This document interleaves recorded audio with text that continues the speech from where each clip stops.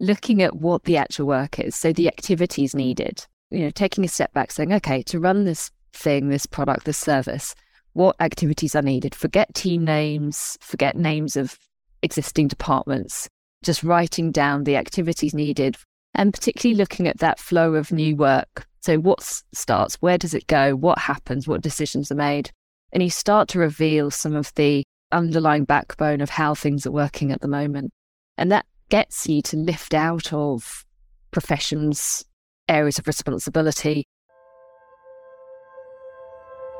Welcome to the Unlearn Podcast, where host Barry O'Reilly seeks to synthesize the superpowers of extraordinary individuals to think big, start small, and learn fast. Here's your host, Barry O'Reilly.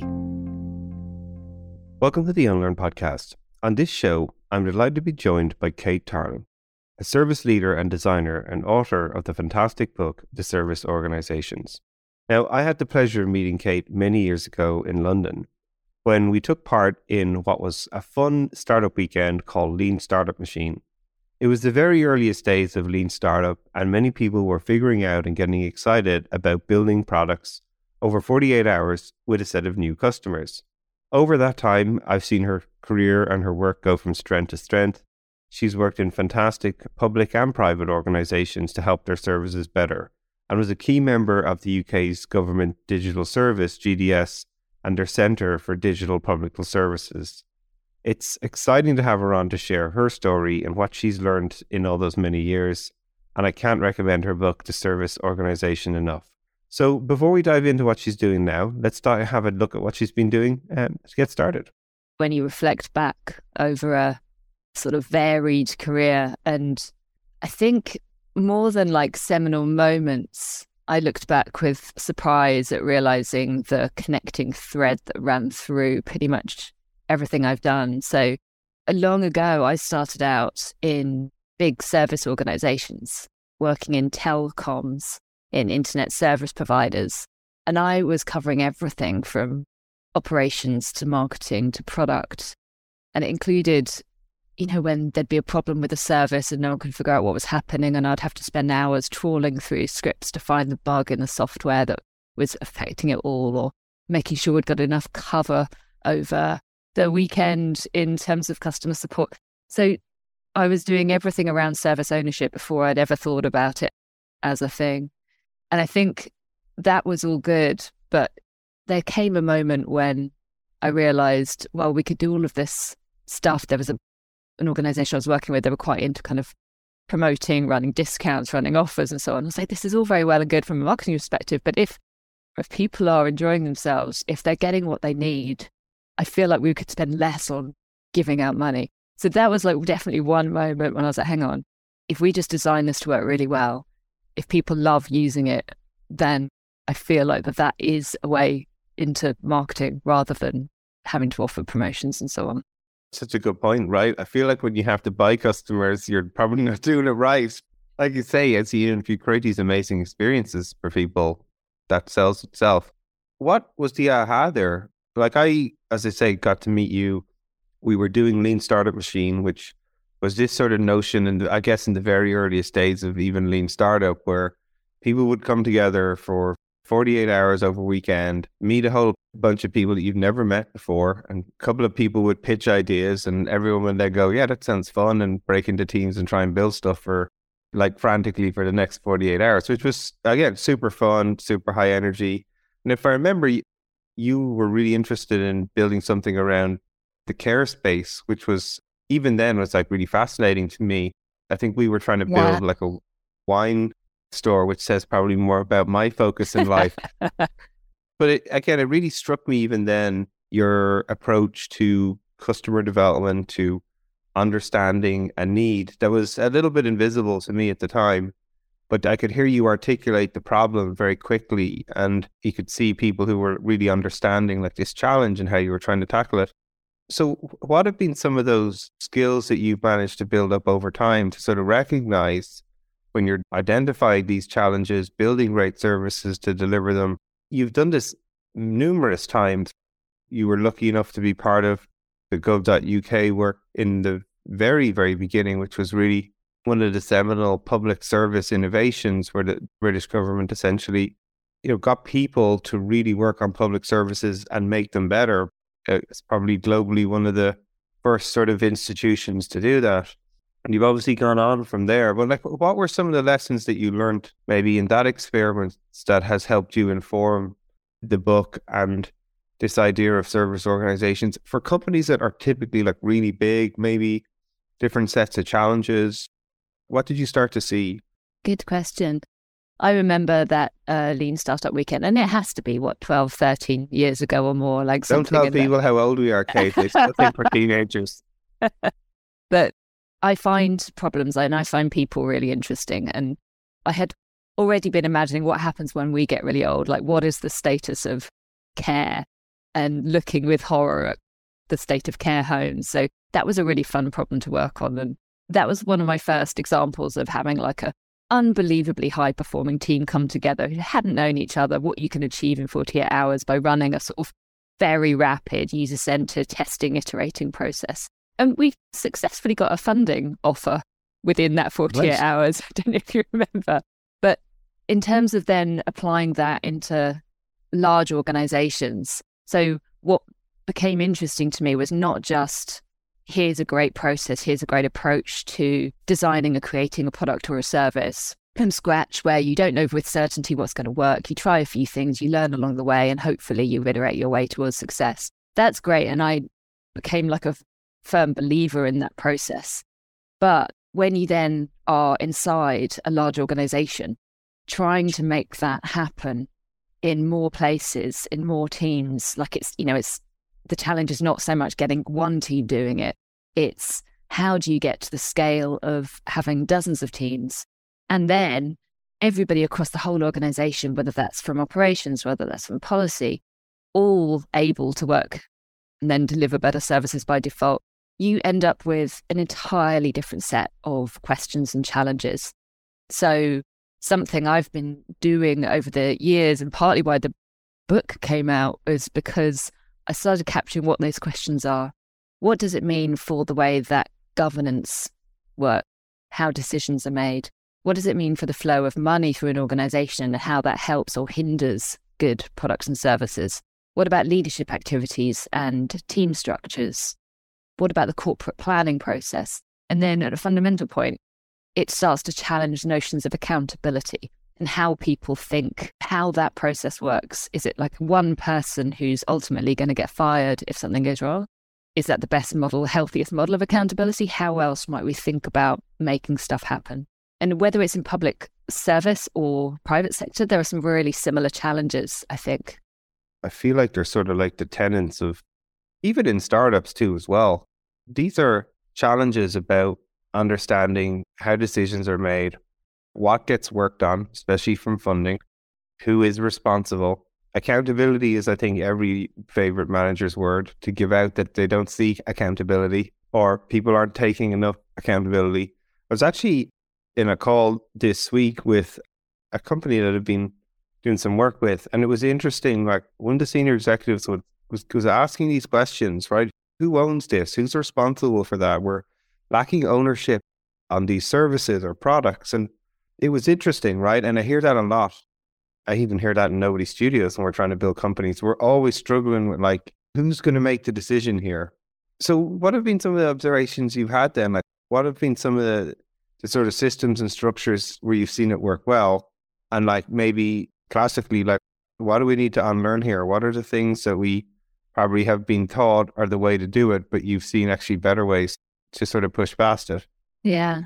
So our notions of what accountability looks like, and that it means ownership, and that means a single person who becomes, you've heard that phrase, the single ringable neck or something. Yeah, I've got some marks on mine from, look at it, this is from back in the day, still the scars are there. It's an awful phrase, but I think it is a useful phrase in that it shows how some senior executives and C-suite executives might think accountability looks like, in terms of, if you've got a single person, that's the person you go to saying, right, can I have the thing? Is it going to be delivered by March? Can you guarantee it? Great.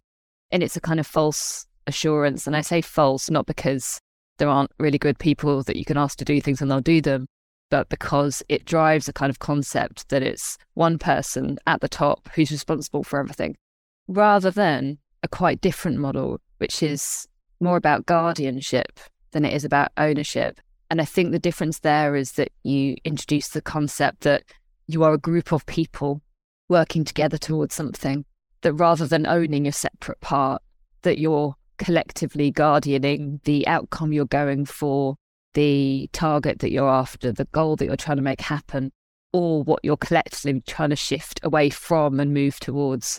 And the model of what accountability looks like when you have more of that in place starts to change. And it doesn't mean it becomes lesser. It doesn't mean things don't get delivered. It doesn't mean you can't know what's happening. The how you come to know those things start to shift. And the idea is to put some of the decision making and the choices about work as close to the work and learning as where it's possible to happen, but still maintaining the need to plan, the need for oversight, the need for assurance. You didn't have to lose that by working in these ways. One thing as you're describing this, right, I keep thinking about the best teams I've ever worked on. And there was this notion of nobody was like the manager. There was real high clarity on what needed to get done. I think about one example, right? We were rebuilding the website for Channel 4 in the UK. It's like a TV site. And it was notorious because the site used to always go down. They had any time, Jamie Oliver, famous chef, would go, hey, go get the recipe at the end of his show on whatever Wednesday night. And like loads of people would go to the website. It would just blow up. And building it actually involved not just one team, but there was like people who were an operations group, people who were a software group, a product group that were trying to build content machine. So there's a lot of different parties from different companies. Some were like consultancies, some were inside Channel 4, some were like an outsourced IT supplier. But actually, the power of that team was everybody working together. It would have been very easy to fall into the pattern of, if the site went down, that everybody just looked at the operations person and was like, hey, you're responsible for that. But there was a sense of clarity about what we were trying to achieve and everyone owning their piece of the pie. It's kind of hard when I think about like, what was the things that helped us create that? Because when we were struggling, and we struggled in that project, especially in the beginning, there was definitely like the hunt for like the name, or bring me the head of engineering group because we're behind on our story points, or bring me the head of the designer because the user flows are not performing as we hoped in user testing. There is always sometimes from external stakeholders this need to have someone was brought up in front of them to sort of be given the shaky finger conversation with, and you're going to go fix this because we cannot fail on this project. It's interesting as you describe it, right? Because I felt like all the external forces were always looking for like that one person to be the sacrificial individual. And yet somehow within this sort of situation, it was really great. We were all like in this one big room, all these different companies working as a team. That was sort of unshakable in a way from all these external others that were trying to find that one person when there was a failure, and there were many, to like put the accountability on, if you will. That's right. And it can be pervasive as well. So you end up, like you say, on a bit of a hunt for whoever the group is, and a lot of blame starts circulating because you need to share the fear of responsibility. And it happens in public services too, where you have teams responsible for compliance and enforcement or auditing and transparency. And then their job is really difficult because of the way the service is designed. And then you've got your digital people and your design people and your research people. And it's really until there's a sense of what brings that team together. And I think you've hit on part of it, which is having a clear goal, like a shared sense of what we're moving away from. And that might be a conceptual model of whether your model is we're moving different cases through a system or we're trying to help people to get a particular outcome. It kind of changes how you organize. You've also seen like the chaos that can ensue when you try and have no single person in charge and loads of people trying to do stuff. Oh yeah, no. I see that very regularly, especially in OE Studios when we're throwing like 7 people that have never met each other from different parts of the world together on a team to build a startup. And people are nice generally, and they all look at each other, and sometimes people don't know to grab the mic. They don't want to be rude because they're just meeting people for the first time, and then suddenly opportunities get missed because people are being generally polite. They don't want to seem like too aggressive or assertive, or it's interesting, right? And they give them 2 or 3 weeks and you give them a bit of guide rails and a bit of structure. And then when there's opportunities, there's almost like the people just start stepping up, which is great when it happens. But the first few weeks, it's almost like at a dance party. Everyone's standing up against the wall and the music's on and no one wants to be the first person to bust a move on the dance floor. Imagine like in a giant organization, like multiplying that problem by like dozens, if not hundreds of teams. And especially if those teams are meant to be sort of demonstrating new, different, modern, agile ways of working, it can just end in a chaos. You need some structures and ways of doing things, I think, and having a sense of what you're aiming for, not so much a target state, but a sort of a set of ideas or some performance indicators or something can help. But it really takes everybody to see that, yeah, it's more of the whole working as a whole for the good of what you're driving at, rather than, as a designer doing the design bit or as the compliance officer doing the compliance bit, for example. Yeah. What are some of the techniques then how do you get people all dancing together on the dance floor? Because those are the constructs, I think, that help give people, like you give them the guide rails and then the magic starts to happen. So when you're meeting these teams, what are some of the principles you look for or try to apply? Yeah, so I'm typically coming in at the stage where there's probably, a few high-performing teams, digital teams, delivery teams, agile teams, call them what you will, and they're doing awesome stuff. So maybe they've completely sorted out the way that a customer might register or find out about a thing or apply for something. And there's really awesome work happening, but the rest of the organization, the other teams, are not working in the same way. And that's starting to cause problems enough that people are starting to think about how are we organized? Are we structured in the best way, given what we're trying to do here, or given what our goal is, like maybe saving money or growing revenue? And I think the first thing to do is, we've talked about being clear about what you're trying to move towards, but looking at what the actual work is. So the activities needed, taking a step back, saying, okay, to run this thing, this product, this service, what activities are needed? Forget team names, forget names of existing departments, just writing down the activities needed, and particularly looking at that flow of new work. So what starts, where does it go, what happens, what decisions are made? And you start to reveal some of the underlying backbone of how things are working at the moment. And that gets you to lift out of professions, areas of responsibility. And then you think, okay, so if we were going to organise to do this in the most efficient way, what kind of things might we have? And you start to draw out some really important questions like, should we have end-to-end service ownership from an operational perspective? Don't know. Pros and cons. Should we organise around the idea of having a single account, so a single view of customers across? Don't know. Like, that's an enormous amount of work. What do we want to do here? So you just try and draw out some pretty fundamental questions that are at the core of probably how your organisation's organised today. And you don't need to answer everything immediately. There's a kind of roadmap, there's a kind of sequence to it, but it's a way to kind of shift away from the scary idea of complete reorg structure into what do we actually need here to make something work well. Yeah, because the reorg is always, it feels like the ultimate antidote in some respects. I'm thinking again of a lot of companies at the moment when they're trying to digitally transform. Most of the time, I don't think anybody knows what that really means to them. So it's hard to get clarity on it. And then often I think as people who are in those companies, they probably feel like someone comes in and they used to be a business analyst and now suddenly they're a product manager, whatever that means. And then they used to have meetings on Mondays, but now they're called stand-ups and they're sort of the same meeting. It's almost like this whole rebranding exercise, and yet they struggle. Why are we doing this? What's different? Like, I'm a big believer that you shift your mindset by shifting the way you behave, because you start acting in a different way. You see the world differently, right? Like when you put teams that were in silos in a cross-functional context, that change in structure you suddenly have a designer sitting with a tester going, oh, I never thought about how my design would be tested from the beginning. Normally I design something and it works its way down the pipeline, and a tester tests something and goes, oh, this doesn't make sense to me or whatever, right? And there's this slow feedback cycle there. But those changes in structure have like a profound effect sometimes.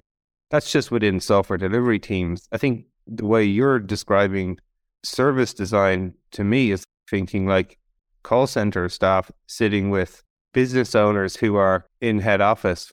I've seen this in like these big entities, whether it's big government organizations or big public companies as well, where the strategy people live in HQ and they're dreaming up these amazing programs that are going to be rolled out, and all the real information actually lives in team that are dealing with where customers are ringing up, experiencing all the problems of this strategy that was designed on a whiteboard and never really robustly tested or informed. And those people taking the calls actually know more about how the actual program works than the people who designed it. So like how you bring those people together to actually design services from the beginning, it doesn't really happen. I see it happen a bit in putting engineers and designers and testers together, like in like agile teams. But to your point about the planning process and budgeting process, you have these huge waterfall-y, slow, siloed processes like the annual planning and budgeting thing going on. These little agile teams trying to deliver software, then who generally hand it over to a big operations group that are super waterfall. I almost call it like annual fuzzy Scrum Band, Kanban delivery ops or something like this. Yeah. How are you helping to nurture that concept of truly like end-to-end thinking and getting those people even to think about why would it be value for them all to spend time together and design services together? There's so much frustration in it as well. Like if you're working in an operational team or a contact center and there's constant change programs, but you cannot see the point. It just sounds like process rather than what the actual point of it all is. In writing the book, I got the honor of speaking to dozens of big organizations and individuals within them that have been trying things. They've been trying things, they've been learning what works, they've been adapting as they go to tackle some of this. So there's an example in there about some of the way in which the universal credit, it's a system of financial support to people to do with being out of work or low income, and the way in which they've organised some of their teams, and particularly on the operational transformation side, has been exemplary. I think we've learned a lot about how to get designers working with developers and so on, like that whole process. But we haven't thought about, well, actually the people doing the job day to day who are doing kind of the business as usual approach, but still it's all part of the same thing. So bringing that much closer together. And that takes a really intentional effort, and it takes leaders who really get what's needed and they can carve out the space needed. So for example, for a couple of hours once a week, all frontline operations shut down to give teams the time to discuss what's coming down the pipeline in terms of software changes, in terms of system changes, in terms of policy changes, in terms of how they want to experiment this week by having this conversation in a different way. And then they'll learn and regroup. There are communications that come out once a week saying, this is the heads up, this is what's happening. They've identified new roles who are responsible for taking more of the information in and then looking at who's got it, who hasn't, who needs a bit more support. And I think it's one thing to kind of talk the talk of, we're going to do end-to-end services and it's going to be great and we're going to, take a much more customer-focused approach. It's another thing for people to really understand, it means we need a few hours each week from everybody. It means we're going to stop doing that for that time. We're going to create a new role. We're going to fund people who are going to actually make it happen. We're going to have an amazing two-way loop between the software development teams, like the agile teams and the operations team. They're going to have time together. They're going to get to know each other. They're going to build relationships so that they can collectively triage what needs to happen. It's a whole new, different way of working. You don't have to do it all overnight. You can sort of learn what works, but it does require change. It requires intention and effort and the behavior to want to make it happen. Yeah. And like what I read as well is investment. Saying you're going to close down the call center for 2 hours a week to do briefings of how the product's going to change also for a chance for the people on the front line to share back to the folks building, like what's working, what's not working. Most companies would never do that. Even I've been guilty of software rollouts where all we cared about was deploying the software. Like no one ever talked about what the support staff would have to do to support it. I think maybe we made like a deck with like 5 slides in it to like send to them and go, hey, here's a new feature, and even now, like, would we sort of go back to them? And because software is so much this, oh no, we've got the metrics. We might measure metrics now to see like how customers behave with our software. We don't need that. And it's funny, like some of the most insightful moments I've ever had building stuff was actually like going and sitting with call center staff and like listening to the calls that would come in to hear like what was working or not with the service. It was like some of the most insightful stuff ever. Because one of my first jobs was actually working in a computer support center, right? I was on tech support where it was for gateway computers, and they used to roll out the computers, and you could tell, and even in the support teams, within 2 days, whenever a new product came out, everyone in that floor knew exactly what the flaws were with it, what didn't work, what software updates broke things, and all the information was there. But I'm not really sure we sent it anywhere. So it's always really interesting just to be reminded of those things and how we can do them.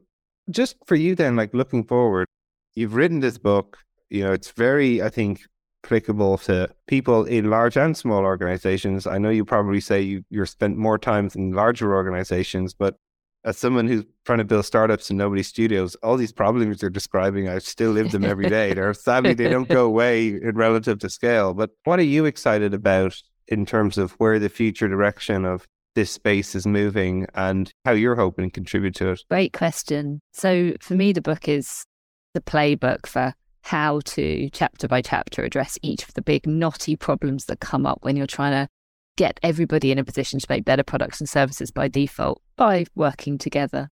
My goal with it was, if it can save time, if it can save energy, if it can reduce frustration, if it can get things working better in some of the largest organizations that probably are the telcos, the insurers, the utilities and so on, as well as the public sector, then that would be awesome. But I think it represents a moment in time and a shift from the last 10 years. We've got really good, mostly, at building software, building technology, better. design. It's okay to say better. Yeah, we've got better. We've got better. Bringing in user-centered design into many places by default, that's great. Now it's a question of how we scale that. And it starts to touch on some of the traditional professions around change management, around information computing technology and what's expected there. The idea that you have a sort of separate digital entity that delivers on behalf of the organization. All of these things start to become a bit questionable at scale. So I'm really excited about the idea that we look at what a modern large organization needs to take into account and to kind of do this better at scale, sustainably, so that it just becomes the way things work rather than the push by a group of people or an individual inside an organization. Personally, being involved in the journeys, I get to speak to a lot of senior leaders and executives across different big organizations. And I also lean to the practical. So we can talk endlessly about the problems that we see because they're everywhere. And after a bit, I'm like, okay, what are we going to do this week? What's one meeting we could have? What's a thing we could make that puts a different light on this? How do we constructively challenge this approach to kind of bringing it so that we can make some progress, because it can get stuck in circular conversations otherwise. So I'm really excited for what this means for organizations generally, how they're organized, and how enjoyable it is individual to be part of working in these places as well. Yeah, well, look, I think the book's fantastic. I highly recommend anyone out there to get a copy of it. The service organization. Look, it's been great to catch up, Kate. I'm going to keep following what you're doing, following your blog at katetarling.com. It's always good to see these great things and the momentum you're making. So good luck with it. And I'm sure we'll have you back on the show again to share even more. Wonderful to catch up, Barry. Thanks so much. Hey, everyone. I hope you enjoyed that show, but I'm even more delighted to share the exciting news. I've recently co-founded a new venture studio named Nobody Studios. Now, Venture Studio is a vehicle for the rapid creation of new companies, from ideation to acceleration and growth. And our purpose at Nobody Studios will be to de-risk pre-seed stage business ideas. We'll do this by minimizing the time, speed, and capital involved in validating truly repeatable and scalable business models before any significant venture investment. We've an audacious goal to start 100 compelling companies over the next 5 years, and who knows how many beyond that. So if you're interested in radically changing the way work is done, how products are created, companies built and funded, even democratizing the wealth creation and how returns are distributed, this could be the business for you. We're looking for talent, capital, and influence. If you wish to contribute any or all of these, just get in touch. You can follow us on nobodystudios.com, on our LinkedIn page, all the social media accounts, or simply my newsletters and what I'm sharing. We'll be launching a truly innovative crowdfunding campaign, and I'd be honored if you'd be willing to join us on this journey and become a nobody yourself.